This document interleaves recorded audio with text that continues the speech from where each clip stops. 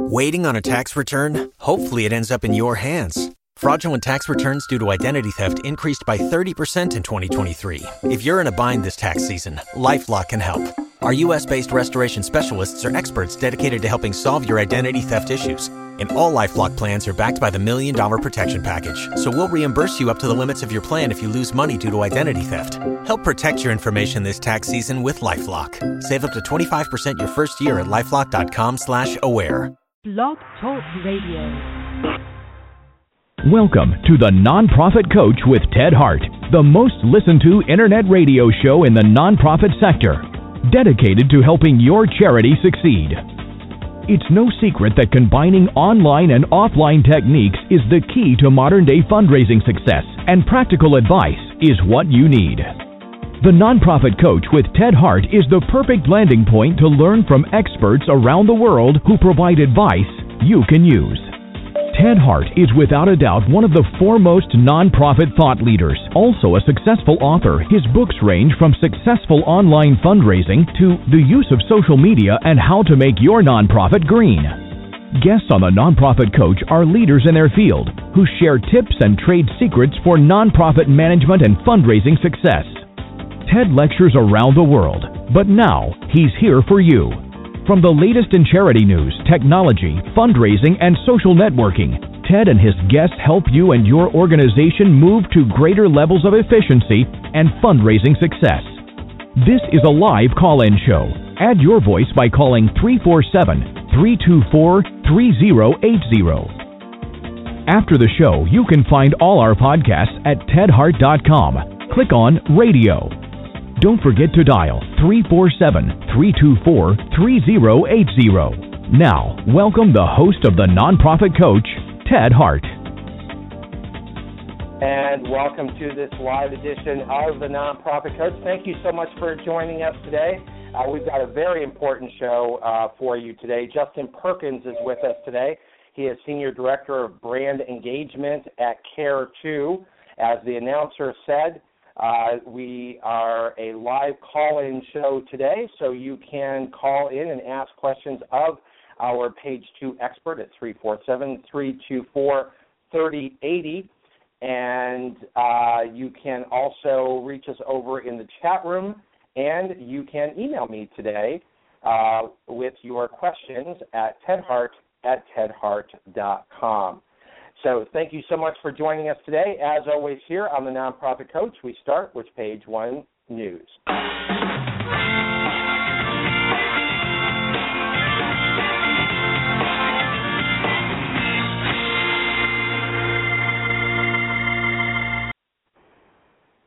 And over here on Page 1 News, we are coming to you from the Chronicle of Philanthropy. Steve and Jean Case tout impact investments instead of giving money away. In an article over at the Chronicle of Philanthropy. We'd like to ask you to read all about that. Also, here on Page 1 News, we want to share with you information from Google Keep. Life gets busy. Wouldn't it be nice to have a central place where you could save what's on your mind?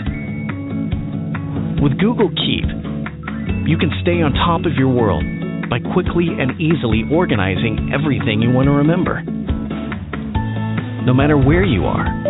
Finalize door list for Thursday's gig.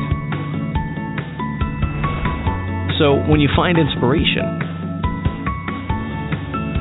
you can file away your ideas. And Google Keep stores them safely across all your devices. And when the time comes, you'll have everything covered. Save what's on your mind. Google Keep.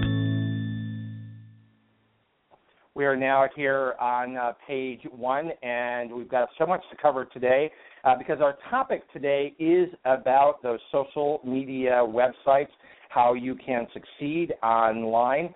So we're going to move right on over to Page 2.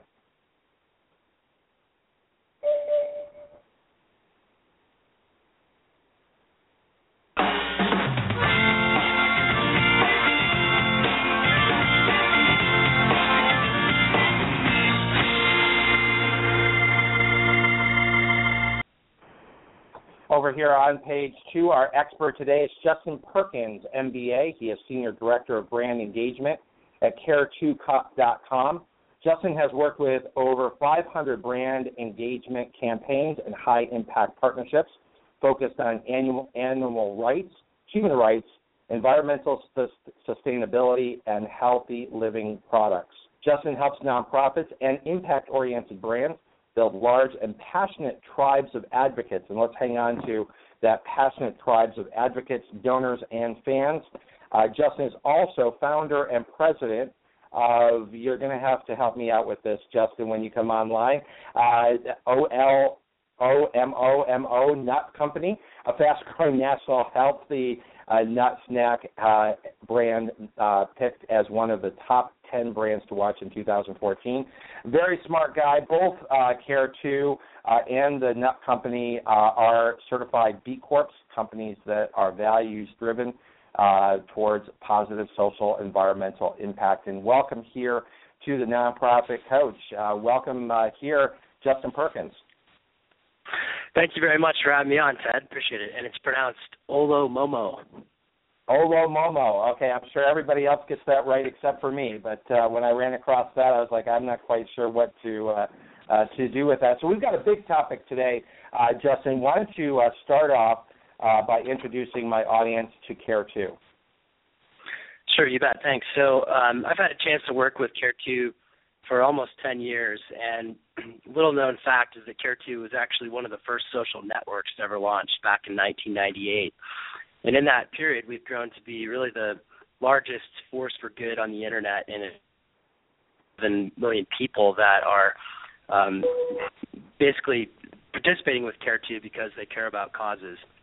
And those causes range from the environment to human rights to pretty much every progressive issue under the sun. And one of the unique things about Care2 is that we're very much a values-based organization, and I think like kind of attracts like, so we've been able to organically grow at a rate of 10 to 20,000 people every day, and attracting individuals who care about causes. They shop and vote with their dollars around brands and nonprofits they care about.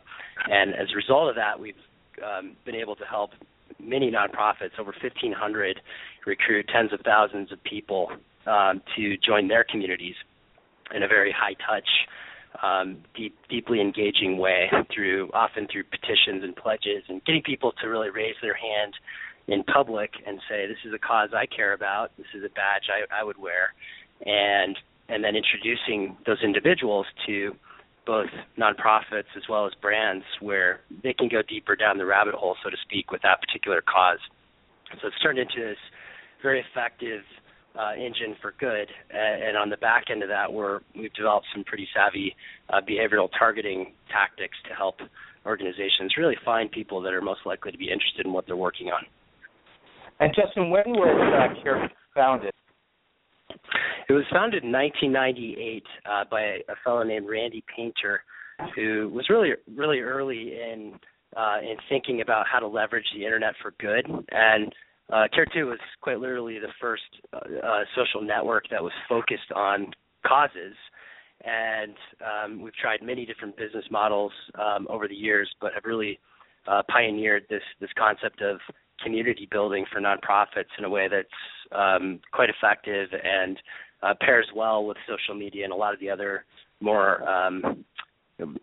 newer digital channels, but really focused around helping organizations grow their email lists. Now, this is quite a unique brand opportunity that you brought to the marketplace when that got started, and really helped a lot of organizations build their email lists early on when no one really had an opportunity to do that. How were you able to bring together such a large community of people that were willing to, I guess it's fair to say, share their loyalty?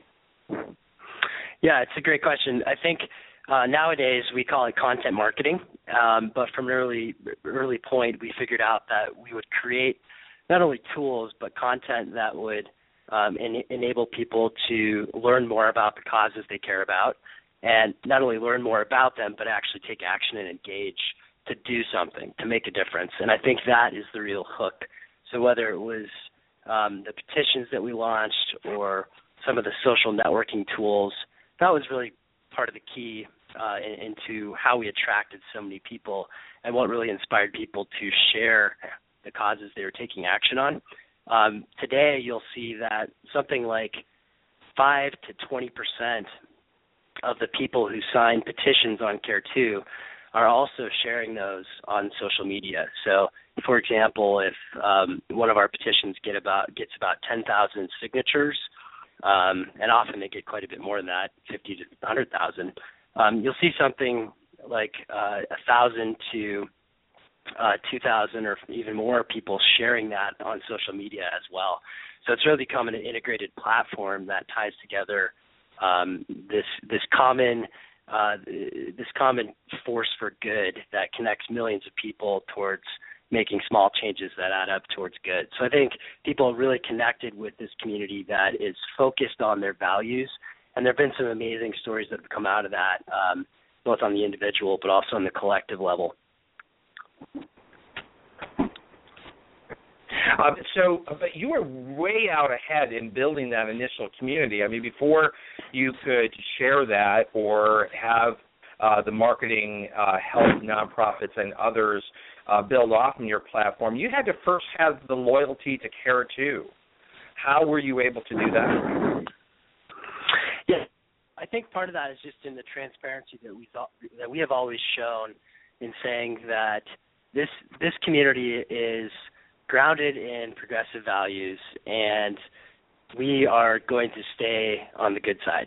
And so that's been really key, I think, in attracting loyal members, where we haven't waffled on that mission since day one, really. So the initial concept was really to use the available technologies to engage people where they were, meet them where they were at, and provide them with meaning.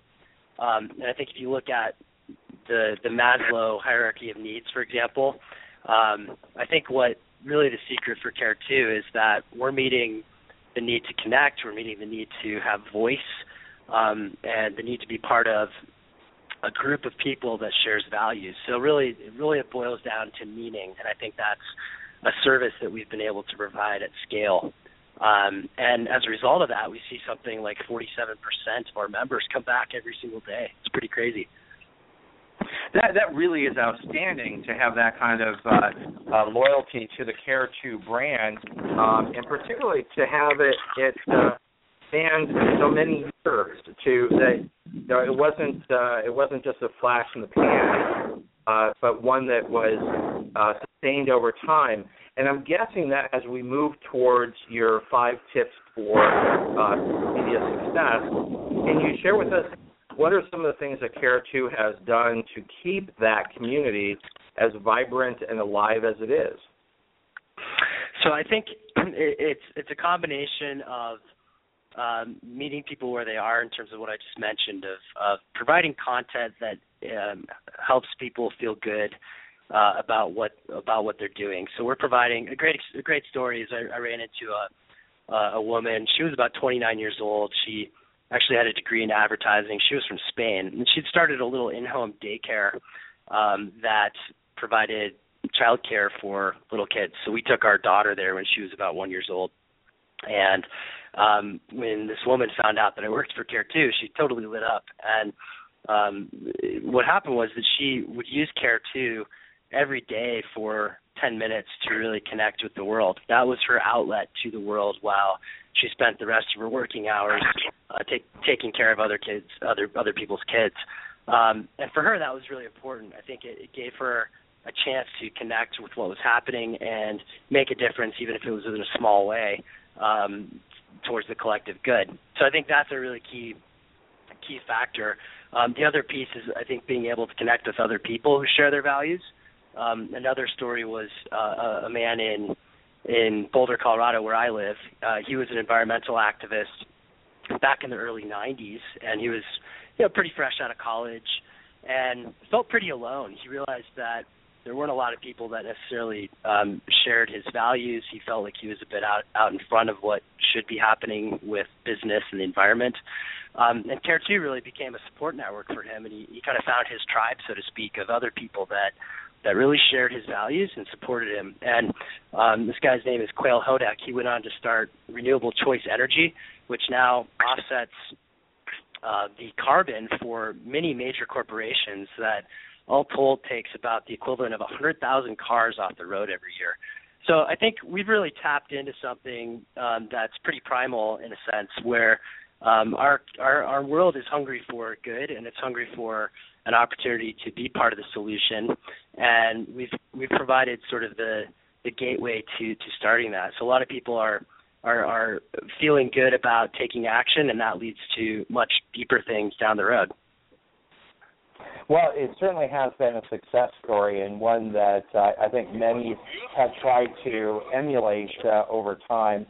You have millions of people who, as you said, sort of count on you every day to connect them to causes that they care about. Let's pivot on to the topic of the day today. And again, I want to thank you so much for being with us today. Our topic, as is mentioned in the posting, is 5 guidelines to help you be successful in social media. And I'd like to maybe focus that on, year end, but also preparing for the new year. So for our listeners, where do we start? What's tip number 1? Sure. So I think when we're talking about fundraising in particular, and really a lot of what I'll say around that applies to digital marketing in general, and ultimately channel marketing. But I've had the opportunity and the luck to watch a lot of trends that have come and gone over the last decade, having been in the sandbox that is Care2, if you will. And I think probably my first tip would be to really focus on your email strategy. If you're trying to play the digital game and you haven't maximized that, and you're splitting your efforts with other channels, really email is going to provide your biggest result. And a couple of reasons why that is. If you think about the user experience, which I'll emphasize over and over, you got to stand in the shoes of the people that you're reaching out to and trying to bring into your community. Most of us that are professionals, and most professionals are the ones that donate because they have disposable income, we're stuck in the inbox all day. So email is really sort of the direct line, the direct artery that enables us as marketers to reach our key constituency, our key targets, our key potential donors. So I can't emphasize that enough, and certainly other channels are important, but I'm a big proponent of data and taking a data-centered view into your strategy, and a big proponent of looking at apples-to-apples comparisons and return on investment. And that really becomes our key metric for comparing across channels. And in other words, if you're spending money on a channel that's less effective and has less replicable or scalable return on investment, then you should probably cut back on that channel and focus on other channels that are more scalable and have higher ROI, assuming that you haven't maxed those out yet. And there certainly are some organizations that get to the bounds of their email strategy and start to see diminishing returns, but that's really actually more rare. Most organizations that I work with, most nonprofits, have a long way to go with maximizing their email strategy, and they frankly have been burned over the last 5 years with the gold rush for channels like Facebook. So I'd really emphasize as tip number 1, maximize your email strategy, and that becomes a much more efficient spearhead of your overall strategy, not only for reaching other channels like social media. For example, you can leverage your email list using tools like Attentively, and that's attentive.ly, which enables you to upload your email list and then get some insight into who on your email list and who in your community that has already raised their hand and said they like you, is also influential on social media and potentially very connected. So this platform Attentively gives you insight into which platforms one of your email subscribers might be on, as well as Cloud Score, which shows the level of influence that individual might have through social media. So that becomes a really efficient way to leverage your email list to start to have some traction in social media without spending a lot of money on advertising on Facebook. And part of the challenge now is that a number of companies and organizations have spent, in some cases, millions of dollars to grow a Facebook fan base. The problem is they changed their algorithms, so now you basically have to perpetually rent your community to have any sort of access or reach to that community that you may have spent, in some cases, years and millions of dollars building. So we're getting back. So let's wind this back. I just want to wind this back a little bit because we're moving into Facebook, and I want to sort of start where you started, because for a lot of people, that's a little bit of sort of heresy in 2014 to suggest that email is still king and your email strategy has to be perfected before you really seriously can be successful in social media. Is that your message on sort of point one? Yeah, that's pretty close. I would say that in terms of ordering your strategy and priorities, if you have not maximized your email strategy and you're already spending your efforts on social media, it's almost the reverse order. And this is something that I've been talking about for the last 7 years, really. We developed a calculator that would help organizations predict their success in social media. And I hate to say it, but it was pretty accurate in terms of looking at the likelihood of raising any sort of significant dollars from social media. It's been very, very rare that organizations have done that.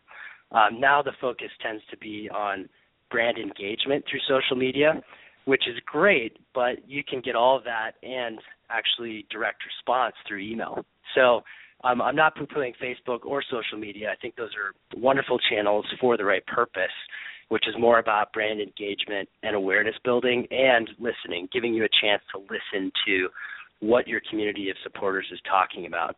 But when it comes to fundraising, the rubber hits the road with driving traffic to your landing pages that can convert funding and donors.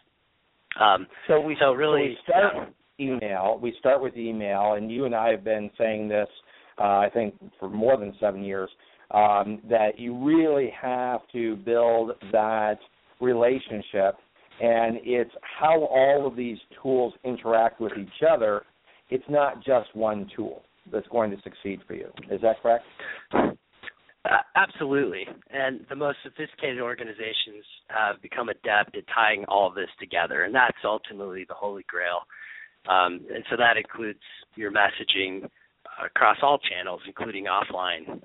Our most successful clients at Care2 tend to recruit people through a digital strategy with email as a large component of that.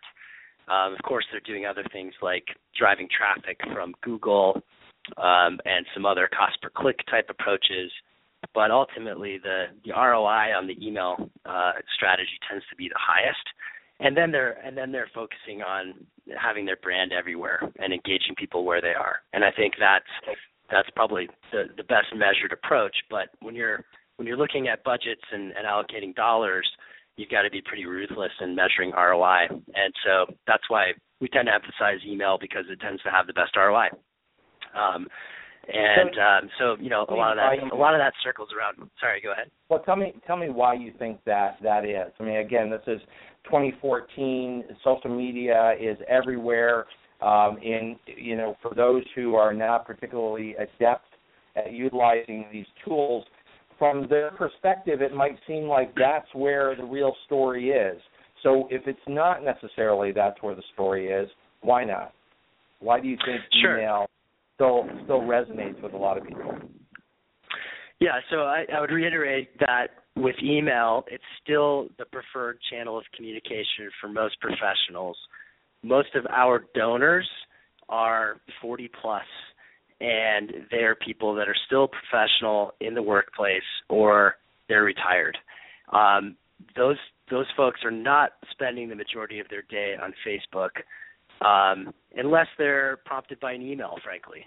And so what happens is that the purpose of Facebook also is finding friends and finding your community. So I think trying to interject yourself as an organization in that stream is very challenging to do in an authentic and compelling way. So I think the opportunity there is to inspire our constituents to do that for us. So I think that's the right strategy. But again, it kind of comes back to ROI. We're not seeing great results in terms of fundraising from Facebook. So that's telling us that maybe we should emphasize on the channels. When we're thinking about fundraising, we should emphasize the channels that are proven to work over time. And if you look at, the data over the last 10 years from the publicly available benchmark studies, it's still email that's driving a big chunk of the fundraising through digital. Well, that's not necessarily what the folks over at Facebook want to hear or want people to necessarily believe. So as we're looking at the 5 guidelines for success here at year end and preparing for the new year, number 1 is email and perfecting and building your community via email. Is that guideline number 1? Yes. And a direct corollary to that is really about owning your own data. So as a general strategy, I've seen a lot of organizations get burned by either building their core products at the whims of somebody else's platform. So, for example, YouTube used to have the ability to count video views through third-party websites. So if you hosted a YouTube video on your blog or you put it on your nonprofit's website, you could collect those video view counts and have those added up to the total. So we actually launched a product at one point to help organizations ramp up their video views. And overnight, Google changed their rules. They decided to change that algorithm. And guess what? That product went away. Likewise, a huge number of organizations have invested a lot of time and money in building Facebook fan pages. And because of the algorithm changes that Facebook implemented a few months ago, now it's really difficult to access those fan bases. You don't really own that data. Facebook does. And so you have to perpetually pay Facebook to access the community that you already spent money to build. So I actually really love Facebook, and they're a great company in a lot of ways, but I think that, that was clearly a money-making move and not to the advantage of nonprofits who have tight budgets. Right. And so in doing that, that has lessened your advice in terms of where Facebook fits in your overall guideline, because that sort of moved down a hierarchy. Is there another social media platform that you feel is perhaps more nonprofit friendly? I would say there are a lot of nuances to the social media strategies, and a lot of that depends on your brand, who you're trying to reach. I think a lot, for example, if you look at Twitter, that tends to be more of an influencer strategy. So if you're an organization that relies a lot on PR, then that might be a smart approach for trying to reach, influencers in your particular channel, be that celebrities, be that influential journalists. That can be a direct way to attract and influence people. But in terms of, I would say in terms of community building, where you're looking at really growing a grassroots constituency, Facebook seems to be, for the demographic at least of nonprofits, that seems to be the most likely place to go because everybody's there. But I think the challenge is then looking at, okay, is this the most effective way to drive people to our website? And if so, that's fine. That may make sense in some cases. Then what's the content and what's the engagement strategy to get people to our properties? So I think that kind of gets me from tip number 2, which is own your data, to tip number 3, which is really to hone your storytelling. So regardless of channel, what we're really looking at here is how to tell a story that is going to really hook people and bring them in to the work that you're doing. And really the upshot of everything I'm going to say on that point is to flip the framework where most organizations make the mistake of telling the story as if the organization is the hero. So think about Star Wars, for example. Some pretty clear archetypes in that storyline. You have figures like Yoda, who are sort of the mentors and guides, and the Luke Skywalker, who's the hero. Well, most organizations get that backwards and put themselves as Luke Skywalker, fighting crime or poverty or saving the world. And really, the most effective nonprofits that I see and the most effective storytelling, both in brands and nonprofits, is when the organization places themselves as the mentor or the guide. So they're Yoda in the story, and the individual person that you're messaging, the constituent, they're the hero. So how do you set up a storyline, and how do you create the environment and the content that you create that really brings people in and makes them feel heroic? Isn't that the part of the story behind the ALS challenge, that each individual who participated in that was a hero in and of themselves, was able to tell the story, their own hero story? And while you could go and look up what the organization does, what they stand for, learn more about the disease, that was not necessarily front and center in terms of the organization being the hero. Yeah, I think that was a really important part of it, is it put the power into the hands of the people, and there was a built-in incentive on multiple levels. One is that you're having your friends challenge you publicly, so by not doing it, you're kind of a chump. So people were reaching out on Facebook, and by the way, Facebook was the perfect channel for this, because it did tap into that friend-to-friend sharing impulse. And the other piece was that it was just absolutely funny and fun to do. So, you're getting the peer pressure. That's really powerful. You have a chance to be a hero. That's really powerful.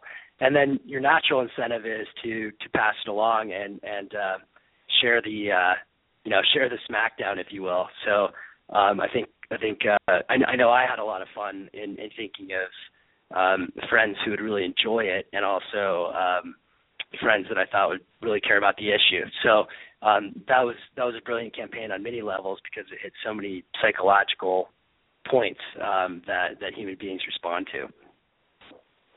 So I'm sorry to jump around a little bit, but I wanted to explore a little bit more about your point number 2, and that's own your data, which I think for a lot of nonprofits, it certainly sounds like an easy enough concept. But for a lot of nonprofits, isn't that really difficult to understand how to maybe not so much own it, but how to manage it and how to control it?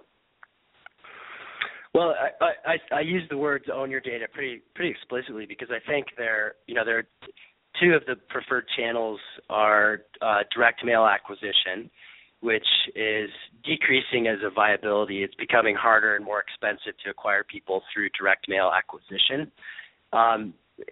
Postal rates have increased.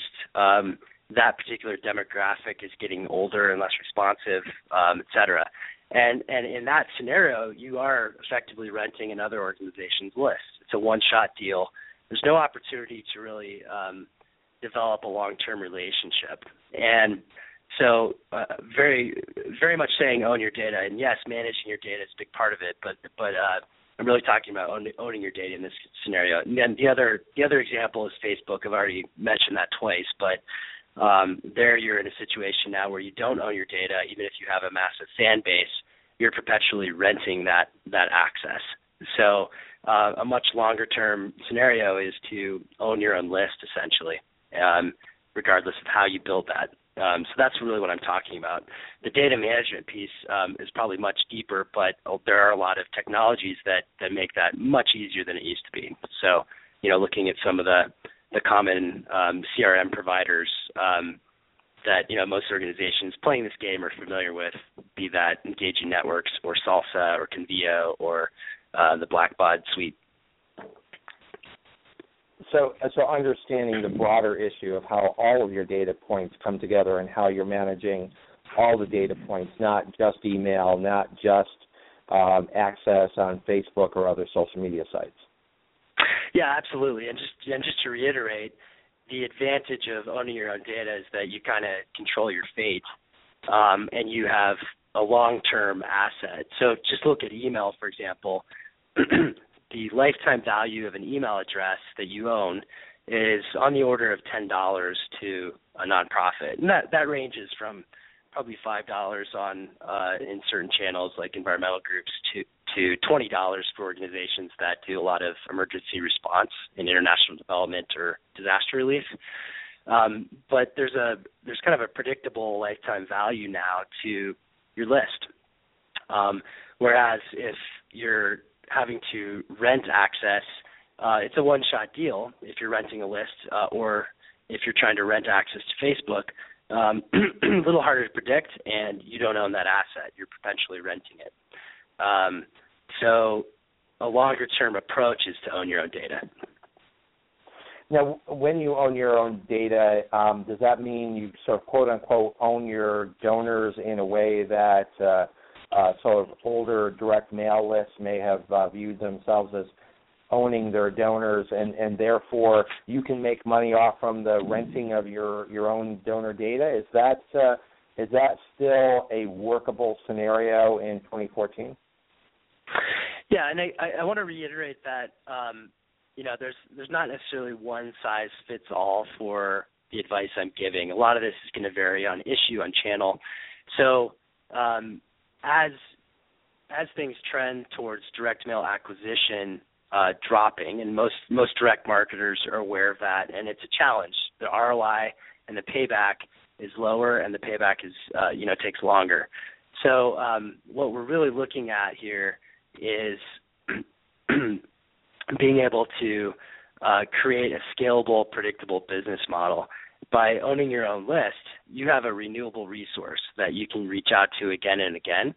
And yes, if you own your own list, then you also have potential revenue from renting access to that direct mail list, for example, to other organizations as well. So that's sort of extra revenue that can be made. But I'm really more concerned here about the business model around direct response. So the most effective strategy we're seeing with our most effective clients is acquire people, get their email address. That record then helps you find it helps you find their data on social media. It helps you find their offline data, and gives you the power to do some pretty effective multi-channel outreach. And that leads to much higher lifetime value. For example, direct mail acquisition usually is about a third to a fourth the value of multi-channel acquisition. But the challenge is if you acquire somebody through direct mail, there's a good chance they're not going to donate in multi-channel. They're typically an older donor that may not be engaged with the internet. So the reverse equation works much better, where you bring people in online. You have the opportunity to cultivate a relationship over time through multiple channels, be that email or Facebook, et cetera. And those people end up being worth about 4 times as much as somebody that's only reached out to in one channel. To help us break that down a little bit more, I think what you just said is very profound, because I think a lot of my listeners today, sort of get direct mail. I mean, that's easy. You either have a list or you rent a list. You put together a letter. It's either a good one or it's not. And money comes in, and maybe they give online because you prompted them to, or maybe they mail in the envelope and the form that you provided to them. So that concept is tried and true and decades old.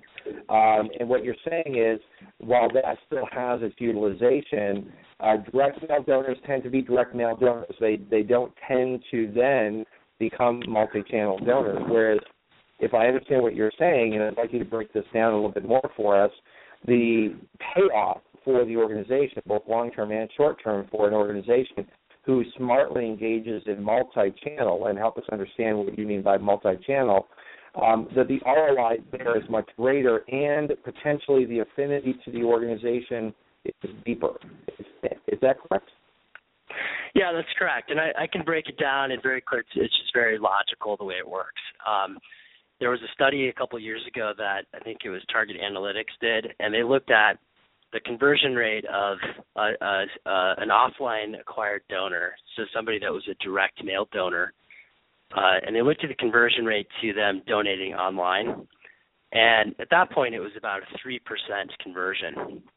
At the same time, they looked at the conversion from an online donor to giving their second gift online, and the conversion was more like 40%. And so that's generally what we're seeing is that the organizations that are able to own their data, cultivate a relationship over time, and when you own your data, you can do that. You can reach out more than once. You can send other content besides fundraising appeals. You can engage people through advocacy. You can ask them to be social media ambassadors. You can ask them to show up to events. It's not a one-shot deal. And so you're engaging people through multiple contacts, whereas with direct mail, it's sort of all or nothing. Now, that said, we're seeing really good results with organizations who cultivate that relationship online first, but then they also reach out in direct mail, or they also pick up the phone and they call people. And those conversion rates are actually quite high, and still a large chunk of their money comes from offline. But the engagement really starts and goes deeper when you have that ability to talk to people online. And it's just much more cost effective too. You're not just gambling with the direct mail package. Much smarter to bring people in online and then work with the direct mail agencies and the data houses to then come up with really smart multi-channel packages that will help convert donors offline as well. And when you are successful in getting somebody to donate in more than one channel, then you're showing a lot more propensity to give in the future. And those folks, based on some of the studies I've seen, tend to be 3 to 4 times more valuable than either a single channel, either an email donor alone or a direct mail donor alone. So that multi-channel is sort of the holy grail that we're seeing. We are here live with Justin Perkins. He's sharing with us his tips and guidelines for success in digital media, both here at year-end for nonprofit organizations and as we all prepare for the year ahead.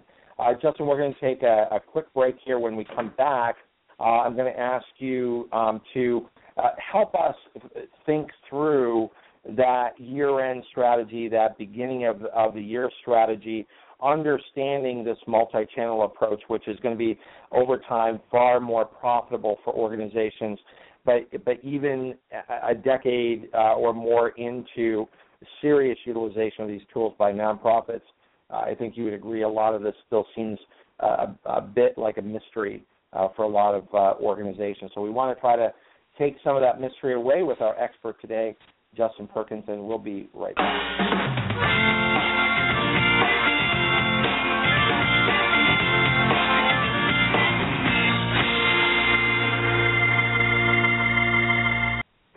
I want to make a programming note for my listeners. Next week here in the United States is Veterans Day. That is a national holiday, and therefore the Nonprofit Coach will not be live on November 11th, but please mark your calendars. We will, in fact, be live the next day, Wednesday, November 12th. And it's a big show. It's a show that I know a lot of you look forward to every year, and that is Penelope Burke will be back with us. She is with Cygnus Donor Research. Each year she brings important insights into the minds of donors, and I think that what you will find is the data that Penelope has is going to dovetail very nicely to the very specific suggestions that Justin is making for you today. So if you take the suggestions from today, marry that up with insight into donors that we'll receive next week, that is going to be a 1-2 punch helping you prepare for year-end and for big year ahead. The week after that, we are back on our regular schedule. We'll be back on Tuesday, November 18th. And then after that, we will be starting to wind down our year, looking towards the holidays. I'm going to jump forward and just let you know that the final show for this season of the Nonprofit Coach, the first last live show for this season, will take place on December 9th, Tuesday, December 9th. And, of course, the person who always wraps up our year here on the Nonprofit Coach is the wonderful Kay Sprinkle Grace. She has been our holiday final show of the year, of the calendar year, every year since we started this show, and it is always one of the most popular shows here on the Nonprofit Coach. We're going to head back over to Justin Perkins and the 5 guidelines that are going to help you succeed here at year-end and early 2015. Remember, our podcasts and archives are always available 24 hours a day at tedhart.com. Click on radio links. If you're listening live today, the phone lines are open. Call in and ask a question by dialing 347-324-3080. Now, back to the Nonprofit Coach with Ted Hart. And we are back here live on the Nonprofit Coach. We are live with Justin Perkins from Care2. Justin, so help us now start bringing all of this together. We've got about 12 minutes here on the show. I want to make sure that we cover all 5 guidelines and that we sort of wrap all this up. And then I also want to make sure that all my listeners know how to reach you. Great. So I think we're on guideline number 3, and we talked about owning your own data. And so as we think about year-end, one thing that we can actually do with the time we have left, the short time we have left at the end of the year, is really focus on our storytelling. And a couple of these tips, I think, will help change your mindset in terms of how you're reaching out to people. So I'd already mentioned about putting your constituents at the center of the story, and that's a really important place to start. But to do that, it's really helpful to know who they are. So one thing that we've done at Care2, for example, and a lot of brands do this, is they come up with personas. And this is a pretty easy exercise to do in kind of a quick way, but without spending a lot of money to do a full-on study. I would guess that most nonprofit marketers have a good sense of who their audiences are. And I could probably generalize and say that they tend to be average age 40. They tend to skew female. This is for most issues. They tend to be more well-off than the average American. They tend to be, high household income and relatively well-educated and savvy with the issues. So one thing we've done at Care2 is actually come up with some fake images that are representative of that archetype. And we actually have 3 archetypes. One is more of a 25-year-old female. The other is a mid-30s to early 40s female that may or may not be a mother. And then an older female that's probably 60 years old. So we actually have some images that we look at that are sort of representative of those archetypes. And it's really helpful as a marketer when you keep those images in mind while you're writing messages. And a trick that I use is actually to think about writing an email message or a fundraising appeal to an individual person as if I were talking to them. I think what's challenging and what most organizations do is they tend to write as if they're writing to a list. And the challenge is that really dumbs down your message in some senses. It often is too generic and too general, and it comes across as not as warm as it could be. So that's another tip that I would highly recommend. Just that little exercise can probably help you gain a couple of points in terms of your conversion rates. And then another key part of that, another key tip is to really focus in on your conversion pages. So I'm kind of making some assumptions here that we're talking for the most part about digital marketing. And where the rubber really hits the road is when people actually come to your landing page, come to your website, and they hit that form and they have a chance to donate. And that's where most of the drop-off happens. Once you've gotten them hooked and they're interested, they actually click through and they get to the landing page. That's where you really need to convince people that it's worth following through and filling out your form. So a couple of quick tips on that front. Collect as little information as you can get away with. Every single extra box you add on that form is a reason to bail. So keep that website form as optimized as possible. Make sure that it's above the fold on the landing page. If you can, have that landing page be the only thing that they can focus on. The only other options they might have is to learn more or actually call you. So have a phone number readily available with somebody that is able to talk them through any technical challenges or answer any other questions. And if you can, get rid of all the other website headers that are normally on your website. So you really want to just optimize that final step so there are zero other distractions, including videos. If you want to include imagery, which I'd recommend, make sure you have an image that's very compelling and ties in to the rest of the campaign so that the storyline is consistent. Those couple of tips, I think, will help. It's amazing that a lot of organizations don't spend enough time optimizing their landing pages, and there are a ton of resources available on how to do that with some pretty quick searching. One resource I'd recommend is a report that the Sea Change folks put together, and is very much an evergreen resource. It's called the Procrastinator's Guide to Year-End Fundraising, and this has some more detailed tips in terms of landing page optimization as well. But thinking through some of those key points and also looking at your past data to say, okay, where are our drop-off points historically? So when it comes to looking at your emails, for example, you can look at your open rates versus your click-to-open rates. And if you see that your click-to-open rates are low, that means your subject lines might be good if your open rates are high. But people are losing interest in the messaging, so they're not necessarily clicking through. So there's some tips like that can really help to optimize your program. So those are just a couple technical things. So really it's about keeping it simple, keeping it focused, knowing who your audience are, and are you suggesting that the greater success is going to be working the audience that you've worked so hard to already earn, or is it the massive millions of people who are out there on social media who have never heard of you? Yeah, at this point in the game,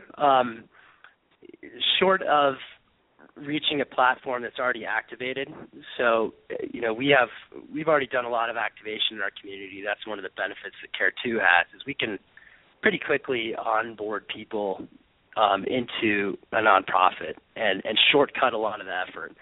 But short of a platform like that, or tapping into an active community, at this point in the game, this point of the year, it's pretty tough to bring in massive amounts of new people. So, generally speaking, and there are exceptions, if your organization has a lot of budget to spend, then sure, you want to be fishing everywhere. But if you don't, then it's probably, at this point, it's probably best and most effective to focus on what you already have and really trying to make a lot of effort to, even find those major donors that are hiding within your list and trying to find some creative ways to flesh those people out. There was a great report that the Sea Change Strategies folks put out on the hidden middle donors, and I think there's a lot of missed opportunity for mining the lists that we already have. I suggested looking at attentively as one example, but also even LinkedIn. Look at who on your community has LinkedIn profiles, and you might find some high net worth individuals. So it's really about, I think at this point in the year, honing in on what you have, short of you having big budgets to spend, and really focus on a well thought out storytelling strategy that tells specific stories that are representative of your greater mission, puts the constituent at the center of that story with the opportunity to be a hero. And then, don't be shy to use your email list and your list and be pretty aggressive. Even on the last day of the year, a lot of folks actually hold off until the last day of the year. So it's really important to think about setting up email series that have a story arc, if possible. So it's you are, sometimes it takes 3 emails for somebody to donate. And don't be shy about hitting people up on New Year's Eve and getting those last-minute dollars. There are a lot of them to be had. How much is too much, Justin? Particularly here at year-end and you're putting your campaigns together, how much is too much?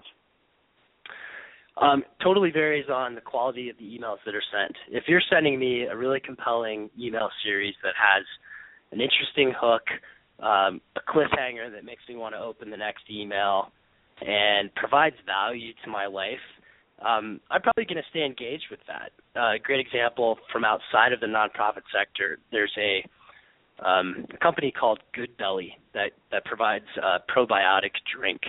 And they have a wonderful email series. When you sign up, they give you what they call the 12-day challenge.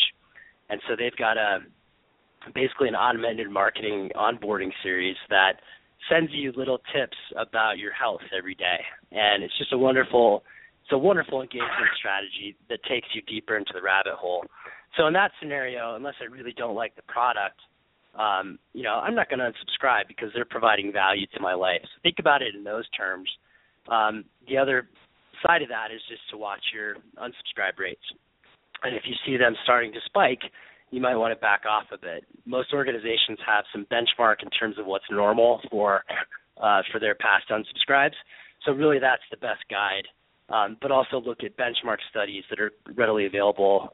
And M&R Strategic Services, MRSS.com, they have a great benchmark study that's pretty recent. And there are some past benchmark studies from other organizations you can find on frogloop.com/benchmarks. Those have some good industry benchmarks for unsubscribe rates. That'll give you a sense of what you're doing. I think it's really important to understand that with this type of digital marketing, it is a numbers game. So you need to be thinking about ways to, and this kind of goes to your what to do in January question. There's a lot less activity in January, and that's a really good time to start focusing on growth. Once the dust settles from year-end fundraising, that's when it's really important to jump onto growth and start to bring people in deeper into your brand so that you're teed up better for the next time around. There's so many organizations I run into who, when the moment hits, when their big opportunity hits, whether that's Ebola or the Ice Bucket Challenge or the disaster in Haiti or a major celebrity who wants to get on board, they often don't have their list built. So it's really important to get ahead of that as soon as you can in January and start to really focus on growth. Now's the time to plan. Justin, just 1 minute left. How can my guests or my listeners reach you? Sure. So my email, the best way, is justin@care2team.com. That's CARE, the number 2, team, TEAM.com. And my cell is 303-475-4827. They also have a wonderful resource called frogloop.com, FROGLOOP. Terrific. And that's Justin Perkins. Justin, we've got to move on here. Sorry, we're almost out of time. Justin Perkins, fantastic show today, really preparing us for year-end.